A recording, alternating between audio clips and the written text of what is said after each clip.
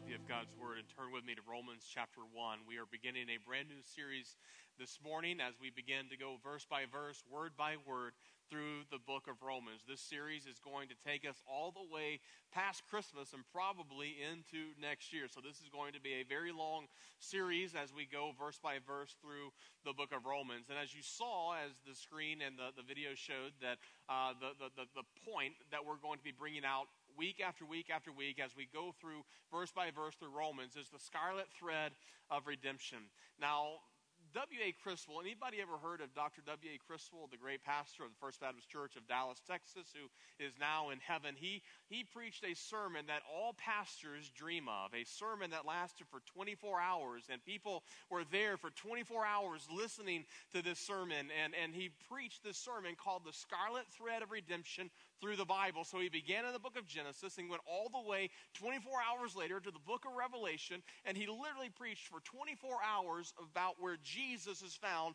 through all the Bible, scarlet, the color of blood, and how the blood of Christ is found from beginning until end. Now, the good news is today that I'm not going to be preaching to you for 24 hours. Can I get an amen? Don't amen that. I was testing you. You failed. No, preacher, preach as long as you want to. No, we're not going to be up speaking for that long. But the point that we find in the book of Romans is that if Paul were to have written a gospel, it would have been the book of Romans. You know, Matthew wrote Matthew, Mark, Luke wrote Luke, John wrote John. These are the four gospels that we have speaking of the story of Jesus, his death and burial and resurrection. But Paul never wrote a gospel, but if he did, it would have been the book of Romans. Romans takes the story of Christ and places it on the forefront, on a platter for us to understand what Jesus has done for us. And so every week we're going to gather together looking at four different themes. The book of Romans can be broken down into four basic themes: how the gospel relates to sin, which is the first four chapters, and then the next section is how the gospel relates to hope and how we have hope in Jesus Christ. And then it's the gospel to the nations, that this is not a salvation just for the Jew, but it's for the Gentile. It's not a white man or a black man or a brown man. It's a gospel for every single person. And so it's the gospel to the nations. And then finally, the book of Romans ends with the gospel and life, and how we can apply the gospel to our daily lives. And so I trust that you will be on board, and we're getting ready to sail the ship of the book of Romans as we begin to walk forward here in Romans chapter 1. Please stand in the honor of reading God's word. Romans chapter 1, begin reading here in verse number 1. This is the word of the Lord. Paul, a bondservant of Christ Jesus, called to be an apostle, set apart for the gospel of God, which he promised beforehand through his prophets in the Holy Scriptures, concerning his Son, who was descended from David according to the flesh, and was declared to be the Son of God in power according to the Spirit of holiness by his resurrection from the dead, Jesus Christ our Lord, through whom we have received grace and apostleship to bring about the obedience of faith for the sake of his name among all the nations, including you who are called to belong to Jesus Christ. To all these in Rome who are loved by God and called to be saints, grace to you and peace from God our Father and the Lord Jesus Christ. Father, we thank you for this word. Now, God, we ask that you will speak to us from it, for it's in Christ's name we pray, and all of God's people said. Please be seated. This is the word of the Lord. As we begin to look at Romans chapter 1, we see two main moves of Romans 1. First of all, we see the person of the gospel. The person of the gospel. As we begin to talk about the book of Romans, we understand that the gospel is the theme of this book. From beginning to end, it's all about the gospel of Jesus Christ. And so at the forefront, I want us to define what the gospel is and what the gospel is not. What is the gospel? Well, let's not turn there, but in your Bibles, if you're taking notes, write down this verse, and you can look at it when you get home. 1 Corinthians chapter 15, write that down. 1 Corinthians 15, verses 3 and 4. Paul gives us the definition of the gospel. He says, I remind you, brothers, of the gospel, the good news, the message that I once delivered unto you, that Christ died for your sins in accordance with the Scripture, that he was buried, and he rose again on the third day in accordance with the Scripture. So Paul here gives us, in 1 Corinthians 15, 3 and 4, the basic confines of what the gospel is. He says the gospel is the saving work of Jesus Christ. It's the death, the burial, and the resurrection of Jesus. This is important. So many churches today and so many pastors today are trying to redefine the gospel. They say the gospel is collective. The gospel is consumeristic. The gospel is corporate. Well, the problem with that is that's not what the Bible teaches. You see, my faith cannot save you. Your faith cannot save me. The gospel is not corporate. It's corporate in the sense that Jesus died for the sins of all men, and anyone can come to Jesus in saving faith. Yes, Christ died for the sins of all people. Yes. But you see, your faith cannot save me. My faith cannot save you. The gospel is not giving a cup of cold water in the name of Jesus. The gospel is not working. The gospel is not serving. Now, those are aspects of the gospel. Those are results of the gospel. Once I am saved and I have a saving faith in Jesus Christ, then yes, I will serve those who have nothing. I will give someone who doesn't have clothes. I will give someone water who is thirsty. I will give someone food that is hungry. That is a result of the gospel. But listen to me, friend, that does not save us. Serving and working cannot save. Only coming to Jesus Christ and through the blood of Christ can bring salvation, and that's the point of the gospel. The word gospel in the Greek evangelion, it means good news. The good news is that while we were once sinners, Christ died for us despite our sin, and he has reconciled us unto God. He has brought a relationship around. I want you to notice Paul, who was a man who quite arguably could be called the greatest Christian who ever lived, apart from Jesus himself. Paul, one of the wisest men, one of the smartest men, a man that was trained in so many different fields, very smart, intellectual Paul. A man who started more churches than anyone else. A man who has seen thousands upon tens of thousands upon hundreds of thousands of people saved, Paul. I want you to notice what he calls himself there in the opening passage of the scripture we just read. He said, Paul, a servant. Now, if you're reading from the King James, it says bondservant. If you read from the Greek, you find the word doulos. It's the word slave. Now, I want you to understand that the idea of slave in the time, the first century when Paul was writing, carried a very similar connotation to the word slave today. A slave in Roman culture was actually beneath the animals.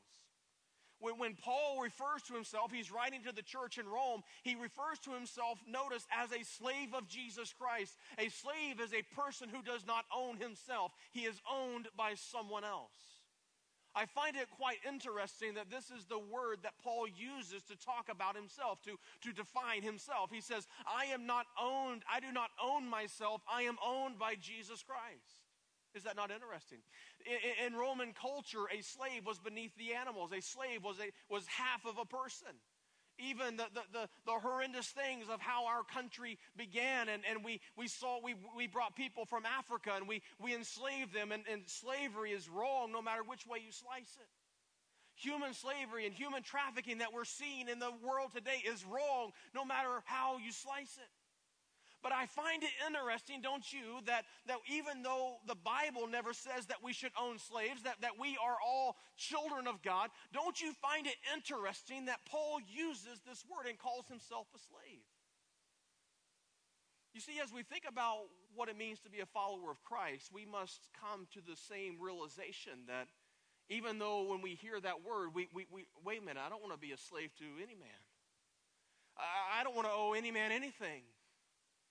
Paul's not saying I'm a slave of a man. He's saying I'm a slave of the Lord Jesus Christ. You see, that's where we have to come in our own faith journey, is that I do not own myself. I am owned. I have been bought with a price, and his name is Jesus. He is the one who paid my sin debt. I go where he tells me to go. I share where he tells me to share. I do what he tells me to do. We, as Christians, we are slaves of the Lord Jesus Christ. Paul uses this over and over and over, and he says, look, it's okay. Because we once were lost, but now we're found. And our Master, our God, is never going to lead us astray. Follow him. Follow him, and he will make you fishers of men. Follow him, and he will do mighty, great, wonderful things. Follow him, and the blessings of heaven will protrude from your life. Follow him. Paul, a slave, a bondservant of the Lord Jesus Christ. You know, Jesus said you can't serve two masters. You will love the one and you will hate the other. As followers of Jesus Christ, we are to be sold out followers of him. Then he goes on to say, and he talks about the person of the gospel, and he talks about him being the promised one. The promised one. Look back at your Bible, verse 2. Which he promised beforehand through the prophets in the Holy Scriptures concerning his Son, who has been descended from David. This is the gospel message of Jesus Christ. You see, this is not a new invention. This is not something Paul dreamt up. The gospel of Jesus had been promised from the very beginning, right? In the book of Genesis chapter 3, right when the man fell, right when Adam and Eve fell, a promise came. That the seed of the woman will crush the head of the serpent. The seed of the woman. The only way that a woman can have a seed is through a virgin birth. And so from Genesis chapter 3, from the very beginning, God gave us a picture of what he was going to do thousands of years later in the person of Jesus Christ. It's the love of God. The salvation of God. The gospel of God. It was in his heart before time even began. Before you were born, God loved you. Before you were even thought of, before your great-grandparents were even thought of, God knew you, and he loved you. Before the foundation of the world, he knew that Jesus Christ was going to come and take away the sins of mankind. As you read the Old Testament, you discover that Jesus Christ is found in all of the Scripture. When Christ, after his resurrection, he was walking with a couple of disciples, and he had not yet revealed himself to them. And the Bible says in the Gospel of John that he opened the Scripture, and beginning with Moses and the prophets, that means beginning with the law and the prophets, he began to share with them and show them in all of the Scripture where he was of himself. Adrian Rogers, the great pastor of the Bellevue Baptist Church, who is in heaven now, he said, describing Jesus in the Old Testament, he wrote this. He said, Christ is the seed of the woman, which we already talked about in Genesis 3:15, we're told will crush the head of Satan. He says that in the book of Exodus, we find the story of the Passover lamb, and Christ is the sacrificial lamb given to us. In Leviticus, we see the high priest making sacrifices for the people, and Christ, according to Hebrews, has become our great high priest. In the book of Deuteronomy, Moses prophesied of a prophet that would come that would be greater than himself. Jesus is that great prophet. In the book of Joshua, Joshua met the captain of the Lord's host, and the captain of the Lord's host was none other than Jesus Christ. In the book of Judges, the leaders were judged and delivered God's people, each of them typifying the Lord. Boaz, the kinsman redeemer in the book of Ruth, his inheritance, the kinsman redeemer, is a picture of Jesus. David, the anointed one, pictures Jesus. Jesus is described as the son of David. In the books of 1st and 2nd Samuel, the king was being enthroned. The entire scene is descriptive of the Lord Jesus. The books of Kings, the 1st and 2nd Kings, is a depiction of the glory of God filling the temple. The Chronicles are describing the glorious king, the king that is coming, both referring to Jesus as the King of Kings and the Lord of Lords. Ezra depicts Jesus as the Lord of our fathers. Job says that a Redeemer is coming. Esther offers a picture of Christ interceding for his people. Christ appears time after time in the Psalms and Proverbs, including when David describes him as the great shepherd. Isaiah foretells of his coming birth. Jeremiah reveals that he will be acquainted with sorrows. Joel describes him as the hope of all people. Amos tells us that Jesus is the judge of all nations. Obadiah warns of the coming eternal kingdom. Jonah offers a picture of Jesus being buried for 3 days, but then coming back to life and preaching repentance. Zephaniah says that he will be the king over Israel. Zechariah is the prophet who speaks of Jesus riding on a colt. And Malachi is the one who calls him the Son of Righteousness. Can't you see Jesus? From the beginning to the end, no matter how you cut the Bible, you find Jesus. Jesus is there. The entire Old Testament points us toward Jesus, a Savior. If you miss that, you've missed the entire point of the Scripture. Jesus is the fulfillment of prophecy. He is the one promised beforehand in the Scripture that Paul writes here in Romans chapter 1. But it goes even further. He says there in verse 3, he is also of the descendant of David. We have on the screen 2 Samuel chapter 7, verse 15. Notice what is written here. But my steadfast love will not depart from him, speaking of David, as I took it from Saul, whom I put away before you. And your house, David, and your kingdom shall be made sure forever before me. Your throne shall be established forever.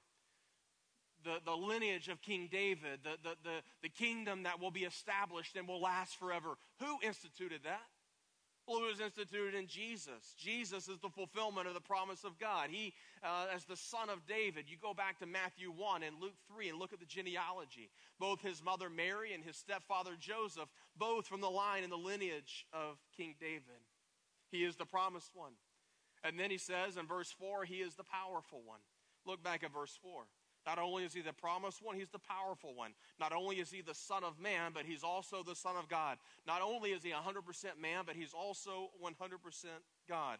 He was declared to be the Son of God in power according to the Spirit, the Holy Spirit, by his resurrection from the dead, Jesus Christ our Lord. Now this is dealing with the deity of Jesus, the powerful works, the wonders of his life, the miracles that Jesus performed. You see, Jesus could do things that you and I could not do. Jesus turned water into wine. He was able to heal the sick, make the lame walk, the deaf to hear, the blind to see. He healed the leper's sores. Jesus had power over the supernatural. Jesus had power over the natural, over nature. He is the creator. He created nature. He created wind. He created the sea. So when he said to the sea, be still, it stood still. He is the creator. He is the founder. And so when he speaks, everything listens. There were times when he walked on the water. He caused the waves to be silenced. He was declared to be the Son of God. When Jesus came at the baptism and after his baptism, the heavens opened up and a voice came and said, this is my Son in whom I am well pleased. God himself called Jesus the Son. He was declared to be the Son of God at the resurrection. Let me ask you, what validates Jesus? What validates the deity of Jesus Christ? What makes our gospel and our hope lively? What is it that makes our faith mean something? What sinks the teeth into what it is that we believe? Well, there's only one thing. It's the empty tomb. You see, if our Savior was dead, then we don't have a living hope. We have a dead hope. If Jesus is still in the tomb, then what in the world are we doing here today? You see, a dead man can offer no hope and no life. Only a living man can offer life. Dead begets dead. Life begets life. Jesus, what we just saw in the baptism of those five individuals, they are coming forward and saying, I once was dead, but now I'm alive. Who made them alive? Who made them alive? Not you, not me. Only our living Savior, Jesus Christ. Jesus spoke life into them. And Jesus' resurrection is what validates the gospel. It's what makes credible the witness. You see, only Jesus deals with death. Only Jesus conquered death. Go to any other world religion and you can go and see the tomb where those religious leaders are found. Only Jesus deals with life. Jesus is alive by the power of the resurrection. Ours is not a dead faith. It's not a dead message. No. And the Spirit testifies to this. This is what he says. The Holy Spirit testifies to this. Verse 4, the Holy Spirit comes and testifies to the power of the resurrection. Once you realize and you come to the place that you need a Savior, you confess your sin, you repent of your sin, you invite Jesus Christ to be Lord of your life. We tell the little children to ask Jesus into your heart.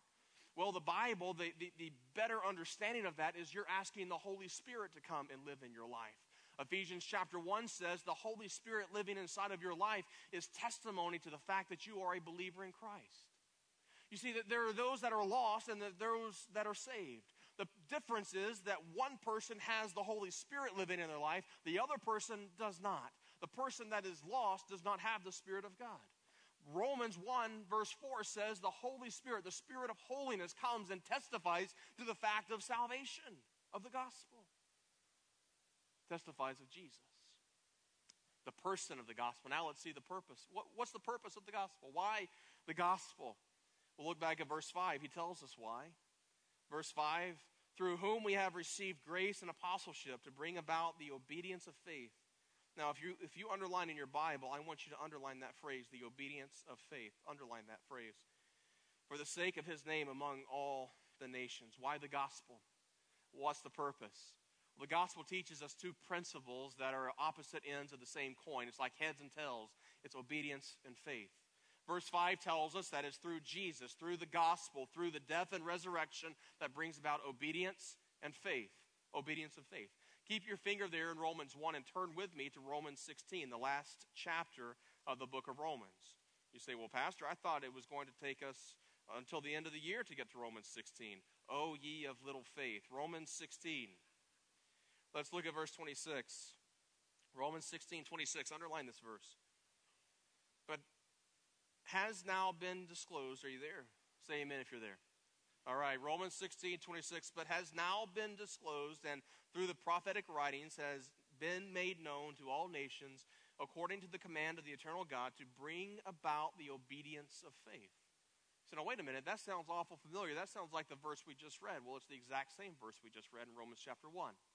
You see, what God is doing through Paul and the inspiration of the Spirit, he's putting the bookends of the gospel here. He's putting the purpose of the gospel at the beginning of Romans and then at the end of Romans. This is not a mistake that he places the purpose, that obedience and faith are a result, the purpose of the gospel of Jesus. He is reminding us of this, obedience and faith, obedience and faith, obedience and faith. Let's deal first of all with obedience. You cannot have salvation without obedience. Look at Romans 6:17. Look at Romans chapter 6, verse 17. Notice what he says. Romans 6:17. But thanks be to God that you who were once slaves of sin have become obedient from the heart to the standard of teaching to which you were committed. So here's the point. Here's an interesting concept that we'll get into when we get to Romans 6. That every person is a slave. Whether you like it or not, we're all slaves. He just said in Romans 6:17. He said, once you were slaves to sin. But now through your obedience, you are no longer a slave to sin. You have been bought. You have been purchased. By whom? Well, God. Through who? Jesus. You see, once we were slaves of sin, but when you come through obedience, you no longer are a slave to sin. Now you're a slave of Christ. No longer are you dead in your trespasses and sins, but now you are alive in Christ Jesus. Romans 6:17 talks about how it's through obedience. Look over at 1 Peter chapter 1. 1 Peter chapter 1. I believe we have this verse on the screen for you. 1 Peter chapter 1. Notice what he says, verse 22. Having purified your souls by your obedience. You see that? Purifying your souls by your obedience. How is it that we're saved? How is it that our souls are purified? Well, through obedience. Hebrews 5:9 says that it's the source of salvation to those who obey. Salvation comes from obedience. That's true, right? I mean, the basic definition of sin is disobedience. So if sin is disobedience, then salvation must be obedience. If you're a Christian here today, there was a time that you were disobedient to God. Romans 8:7 says the carnal mind, unsaved or depraved mind, is enmity. It's against God. Maybe you are a respectable sinner. Maybe you weren't like some of those that came out of drugs and alcohol. Can I tell you, that's my testimony. I have never one day in my life been drunk. I have never one day in my life been high. I never had premarital sex before I was married. I can stand before you and tell you that while I didn't do those things, I'm still a respectable sinner. I didn't do the big things. I never killed anybody, but I was still a sinner. Now, I tell my wife was saved at the age of 5. Our daughter Abigail was saved just a few months ago at the age of 5. And I tell them all that I wish that I was 5 when I received Christ. It took me until I was 17. You know, it takes some of us a little bit longer to get it, right? But I wish I was 5 years old. But what I hear from people who were saved early in life, they say, well, I don't have a great testimony. I wasn't saved out of drugs. I wasn't saved out of alcohol. I wasn't saved out of this. I wasn't saved out of that. I wasn't in jail and came to know Christ and now I'm a preacher. I didn't have that kind of testimony. Praise God that you don't. Dear friends, you've got a great testimony. Your testimony is that despite all of the things that you didn't do, you were still in need of a Savior. What was the original sin? Did Adam and Eve murder somebody? Was Adam and Eve drunkards? Were they shooting stuff up in their veins? Were they snorting stuff up their noses? What was the original sin? Original sin was disobedience. You see, Adam and Eve, they didn't do any of the big sins. Their sin was disobedience. You see, no matter if it's on our level, whether it's a big sin, all sin is big to God, right? But we have a way of saying, well, lying's not as bad as adultery, and we put all these caveats, but with God, sin is sin. And what I want you to realize is that your sin and my sin results in death. But God loved us despite our sin, and He sent Jesus Christ to be our Savior and Lord. And He's called us to obedience. He's called us to obedience. Then on the flip side of that same coin, not only do you have obedience, but you also have faith. We are saved by faith. We are saved by obedience of faith, as Paul says here in Romans 1:5. We are saved by obedience of faith. This doesn't mean that we can work our way to heaven. Dear friend, please don't understand. I'm not saying that obedience is work. No, you cannot work your way into heaven. You cannot do enough good things to earn favor of God. If you could, the cross was a colossal mistake. If you can get into heaven any other way but the cross, then why in the world would God send His Son, His only Son, to die for you? No, there's only one way to heaven, and that's through the blood of Jesus Christ. Obedience by faith doesn't mean that you can work your way into heaven. However, you can't be disobedient and remain faithful. Disobedience is doubt. Doubt is the opposite of faith. The writer of Hebrews tells us that faith is the substance of things hoped for, the evidence of things unseen. You cannot have disbelief and also be faithful. Understand this as well, that faith is not knowledge. We think, well, I know that Jesus died for me. I know it. Faith is not knowledge. The devil knows that Jesus died, and the devil's not saved. Faith is more than knowledge. Faith is supernatural. Faith is what we are saved by. It's faith that we are sustained by. Faith is the substance of things hoped for, the things longed for. It's the evidence of things unseen. Faith is that I'm going to receive this, even though I can't see it, even though it doesn't make any sense. It does not make any sense that a man dying on a cross can save us of our sins 2,000 years ago. That makes no logical sense. But by faith, when we receive it, you understand that makes sense. That a man paid our penalty, a penalty that you and I could not pay. Faith is a journey. Faith is a journey, not an experience. You know, I'm from the hills of Tennessee, the mountains of Tennessee, and I love going up to the mountains and being up in the mountains. At the very top of the mountain, you can look down and you can see the cities, you can see the lights. You know, you can learn a lot of things from the mountaintops, but you can't learn everything in the mountain. You can learn a lot of things on the mountaintops, but you can't learn everything from the mountain. Some things you have to learn down in the valley. There are certain things that you're not going to get when you're up on top of the world, but there are certain things that you need to know. There are certain things that can't be taught when everything's going good in your life. There are certain things that God's got to bring you low. There are certain times that God has to bring a test into your life. There are certain times that God has to take your faith and begin to squeeze it just a little bit in order to teach us something. You see, there's not everything that we can learn from the mountains. Some things are better learned down in the valleys. Faith is a journey, not an experience. Our faith must be tested. A faith that is not tested is a faith that cannot be trusted. When they build cars, they test them. All these new cars that are coming out, you realize that they have gone through, the 2018 models are already invented, right? You understand that the 2000, they're ready with those, and now from now until they release them a year or 2 years later, all they're doing is testing them. crash testing them, making sure that the airbags release when they're supposed to, make sure that the wheels can stand up, the axles can stand up to all the pressure, that the batteries won't blow up, which is what happened to us 3 weeks ago with our neighbor in our house catching on fire. That was not supposed to happen.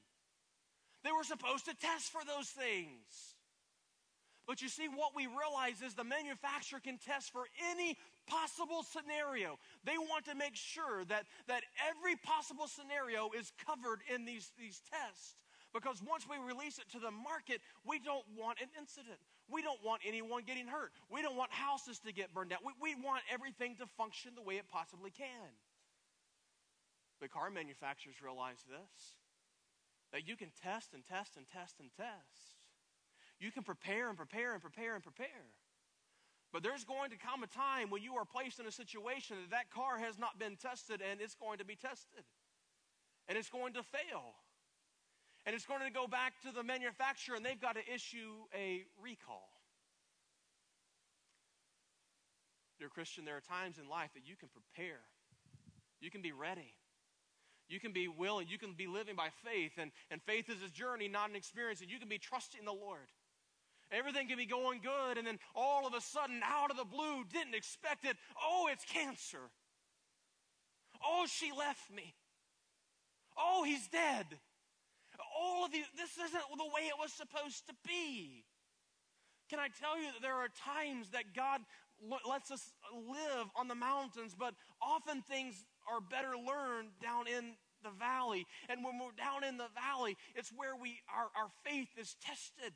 Don't buy into the lie that just because bad things are happening to me, that I'm outside of the will of God.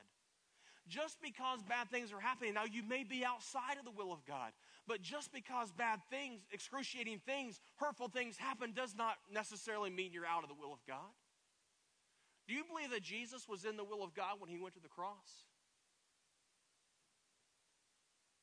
Do you believe that Job was in the will of God when well, you don't have to believe it. The scripture tells us, right? God says, behold, my servant Job, a upright man, a man who fears me, a man who is noble. You see, just because bad things happen doesn't mean it's a result of something that you've done.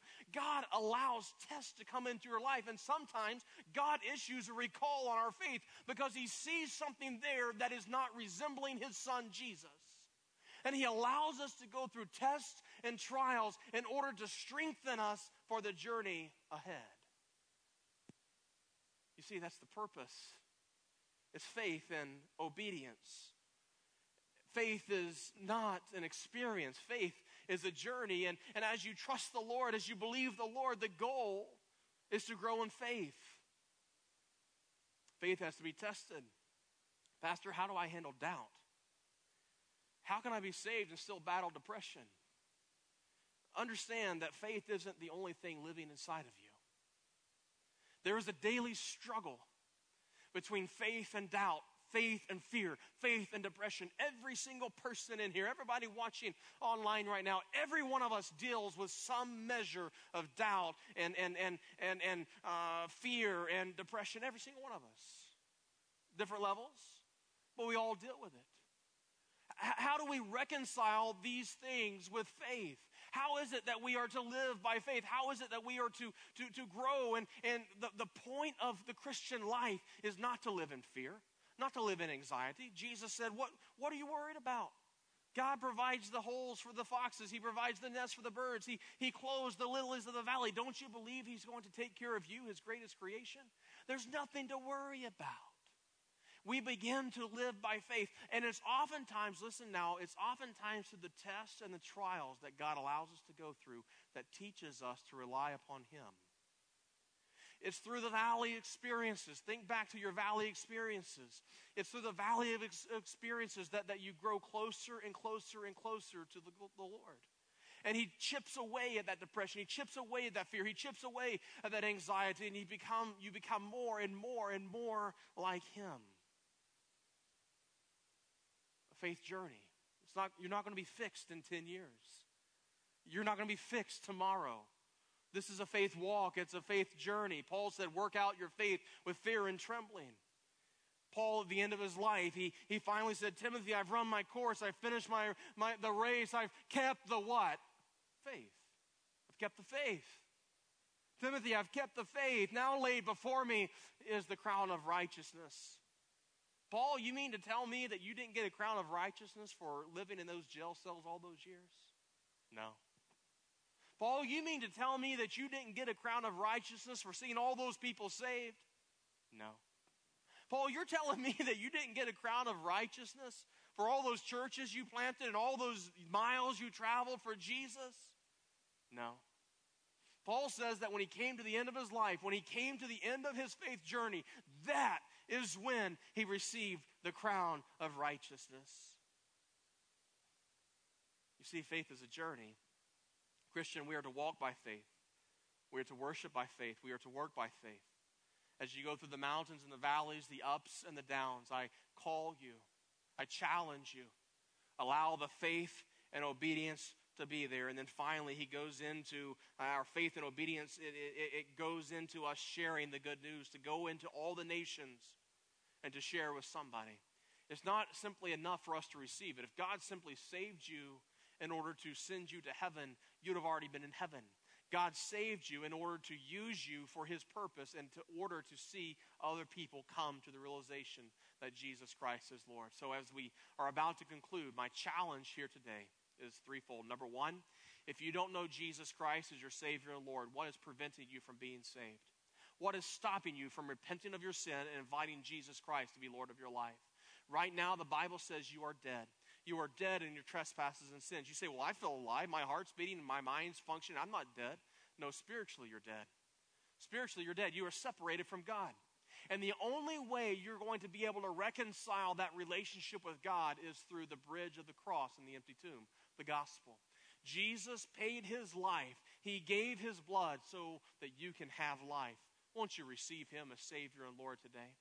Next, the people that are saved here today, those that are Christians, those that have been saved by the blood of Christ, the challenge for us is very simple. That is up to us to go into the world and to share the good news, the gospel, faith and obedience, to live the life that we are to live. To live the life through the valleys and through the faith journey, through the mountains and the valleys, and to walk with him.